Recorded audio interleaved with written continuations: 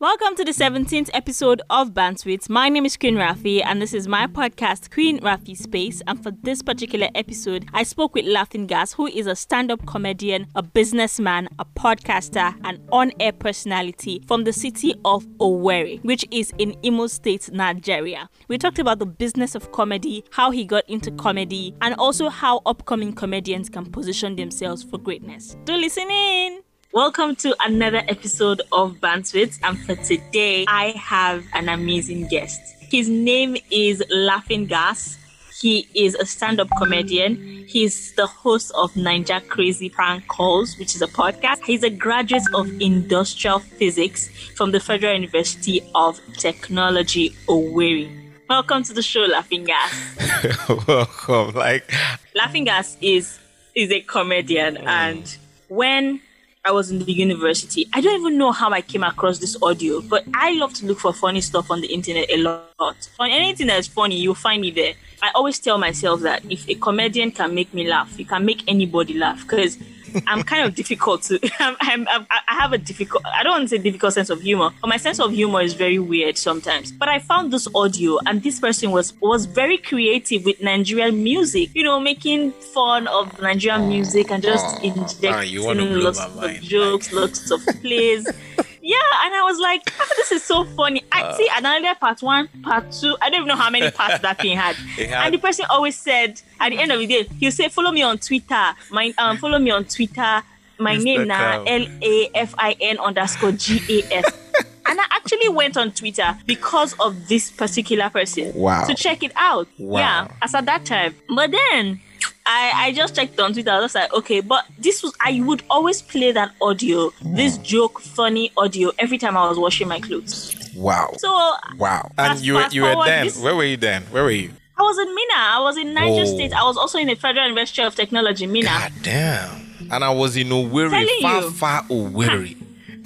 Can you imagine? It's amazing. And I keep saying, this world is a very small place. Absolutely. Very, very small. Very, very small place. Considering the fact that I was just having fun as a student then, and I was just catching fun. That's it. Because Nigeria is diverse. We have a lot of ethnic groups here. We have a lot of languages, a lot of dialects. So I'm like, okay, let me try something English. And that's why I can't begin to do that interview. And the interview was very sweet because now I'm a music lover. That's where I got that from. I'm a music lover and I listen to music extensively. Like currently now, if I'm listening to Yanni. You really listen extensively because Yanni is like jazz out and of the way up good. there. So now I listen. When I want to do this, I just go in and I drown myself with that kind of sound. So then I'm like, okay, Nigerian musicians, let's get them. I'll choose the 5 that I want and I will play almost all their songs. That's if not all. And I'll tell you the truth. The person that suffered me then was Fela Kuti.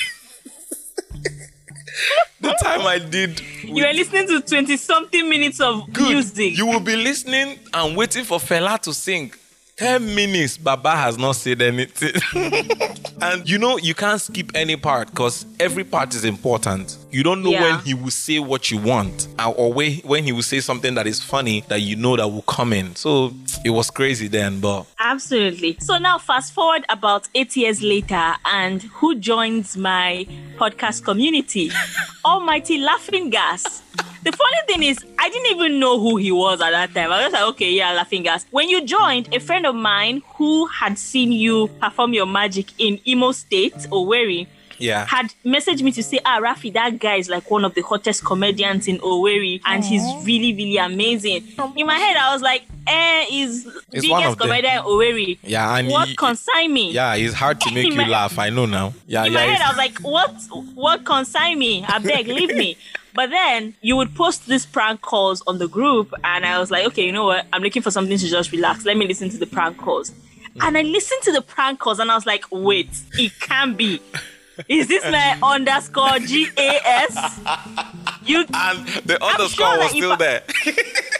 Honestly, I was like, if I can find my old memory card, I'm very sure I still have those audios. That's how much they meant to me at the time. So I was like really excited to really have you on. So now let's talk about comedy and all that you've been up to.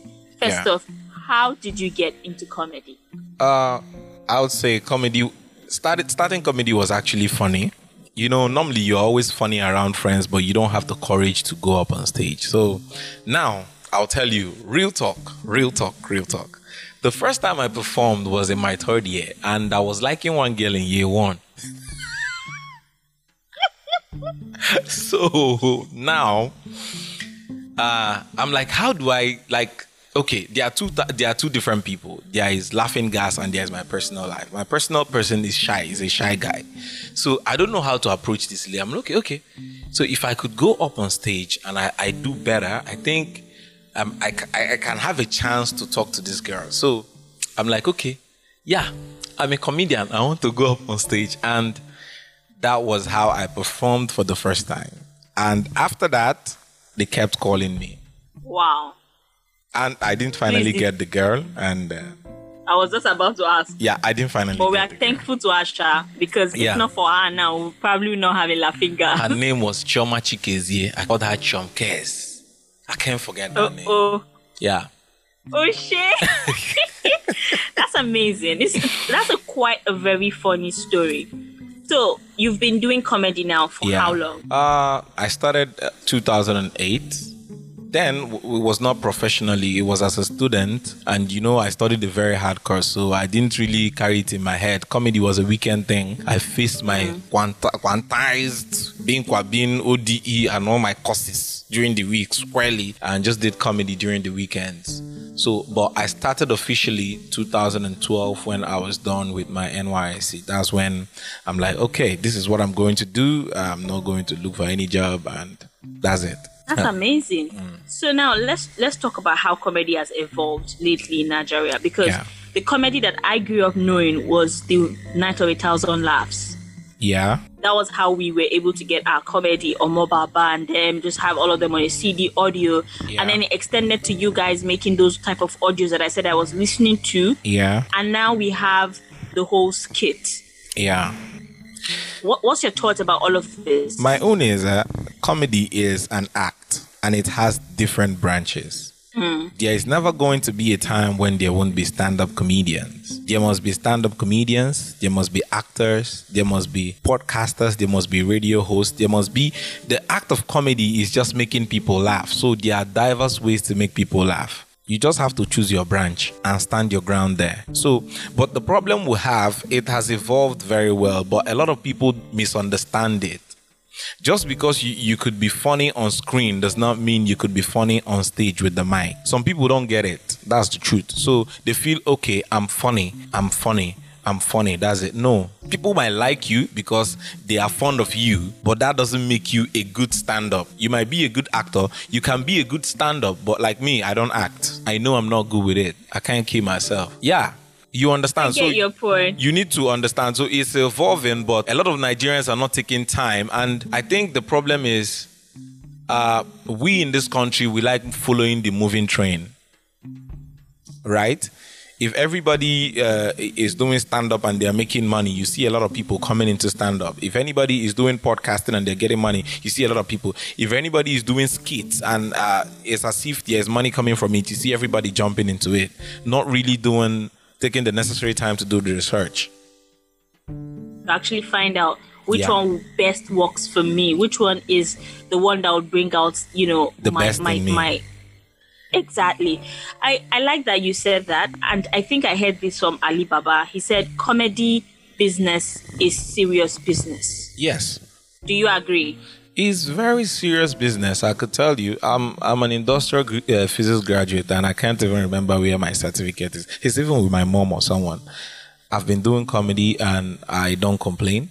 I've traveled out of this world, out of Nigeria, a couple of times without spending a dime. So, which other job could do that for me? Like I live luxury when I travel on other people's bill, like just because I'm a comedian. So I don't know a better job. I don't know. So it's safe to say that even if you had the chance, you'd continue. You would not pick any other thing apart from comedy. Yeah, I could do business. I'm a businessman. Like, this is one of my plays. Oh, sorry. You can see others won't. So they can't see it. Yeah. So this is like I'm seeing like a game sport. Yeah. I'm a gamer. I run games. There are a lot of businesses I like to invest money that I get from comedy into and let those money work so I could eat when I'm not even doing shows. And that is another problem comedians have. You get, you feel the shows will keep coming.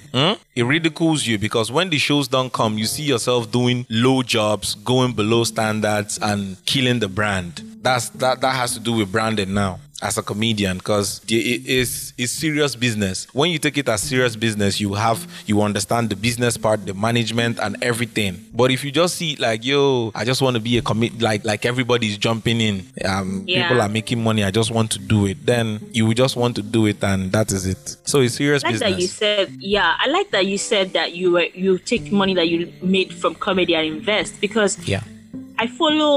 I keep making reference to him because he's one of the comedians I think has, stayed for so long and sort of conquered it, which is Alibaba. Yeah. And he always talks about the fact that you cannot just stick to something and say, yes, I'm a comedian, and just stick to that. You have to. And even Alibaba himself has several businesses that he's involved in, despite the fact that he's one of the biggest comedians out of Nigeria. So I really love that.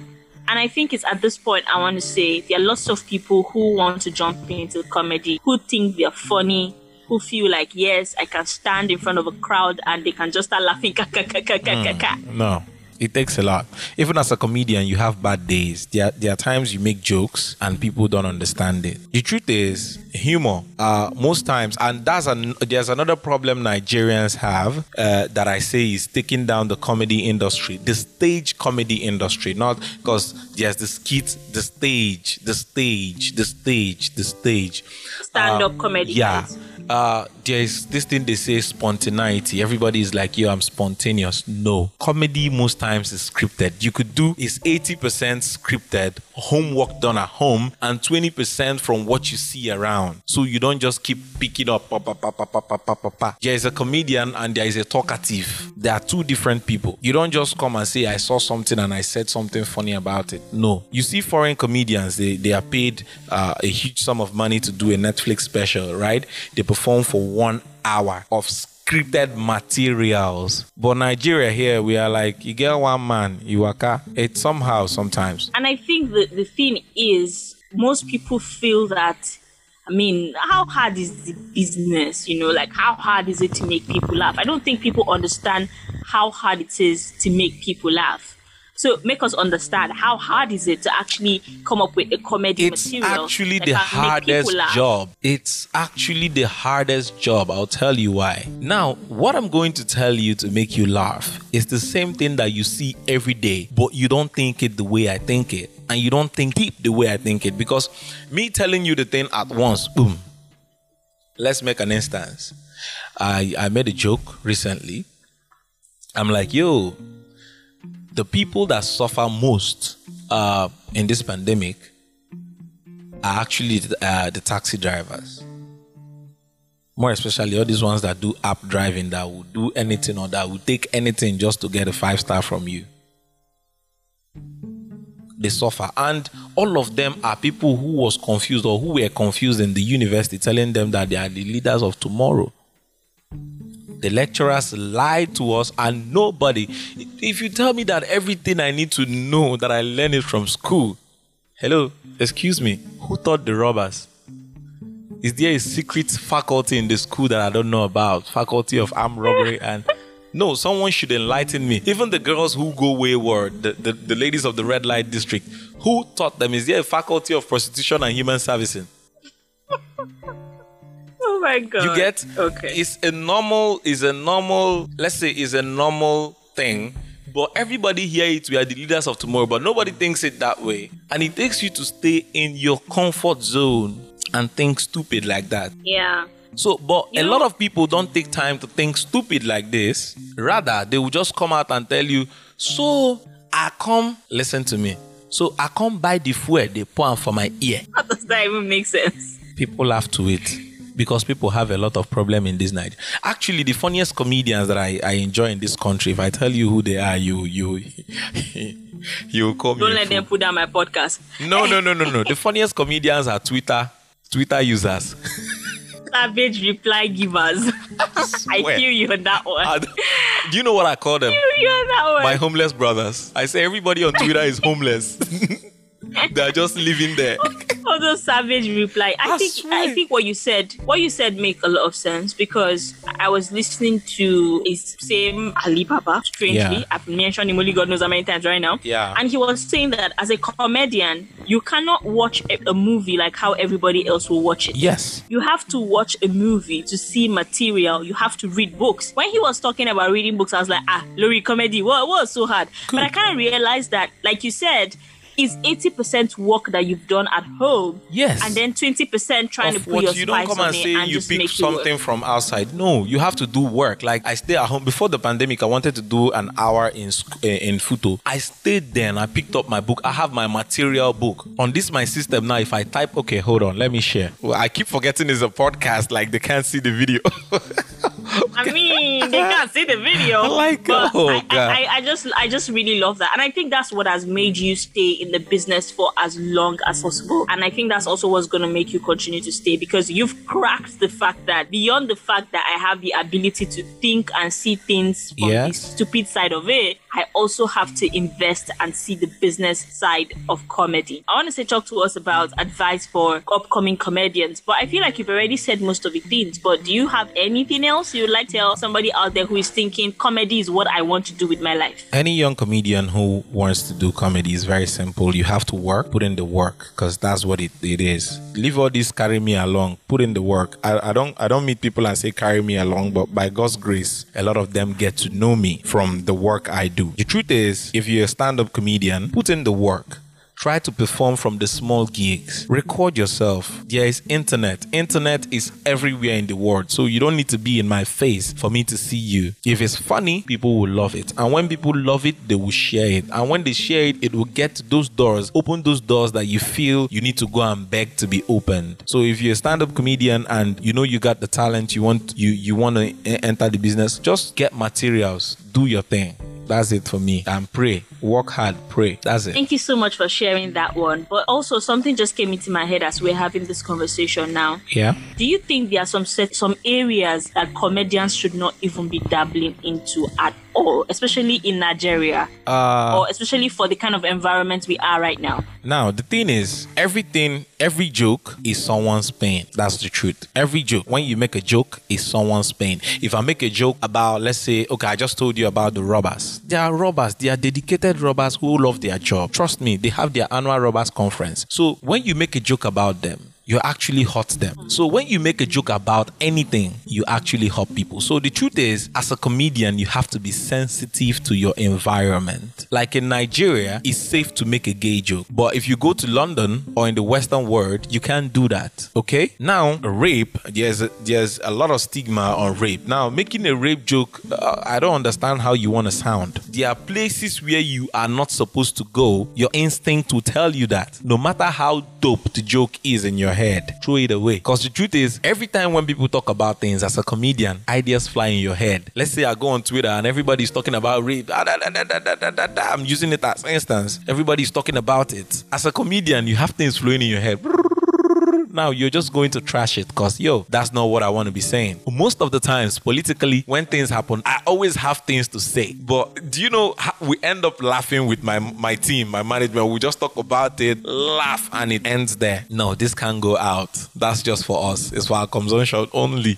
So that's I like that. I like that you've said that, because I think most upcoming comedians don't really know that there are some areas that, like, you can sound funny without being vulgar, and that's something some people have. Okay. Like I said, these skits that you used to make back in the days where I used to listen to audio skits for that matter, they were so funny and they were not vulgar. The truth is, I will tell you something till tomorrow. You could go check out the video on YouTube. This one I told you about prostitution, this joke. Now, someone could make the joke and it's vulgar and nasty. But there are words you use. Even if you want to say things, if you want to say bad things, you don't call their names. Like me, I'll tell you, every comedian, there are jokes you can say, is real life. You could talk about sex. When you use the F word, then you're making it sound, yeah, explicit. Pim. You get good. So, but when you say sex, so they were having, I don't know what they were doing. They were having sex, I think.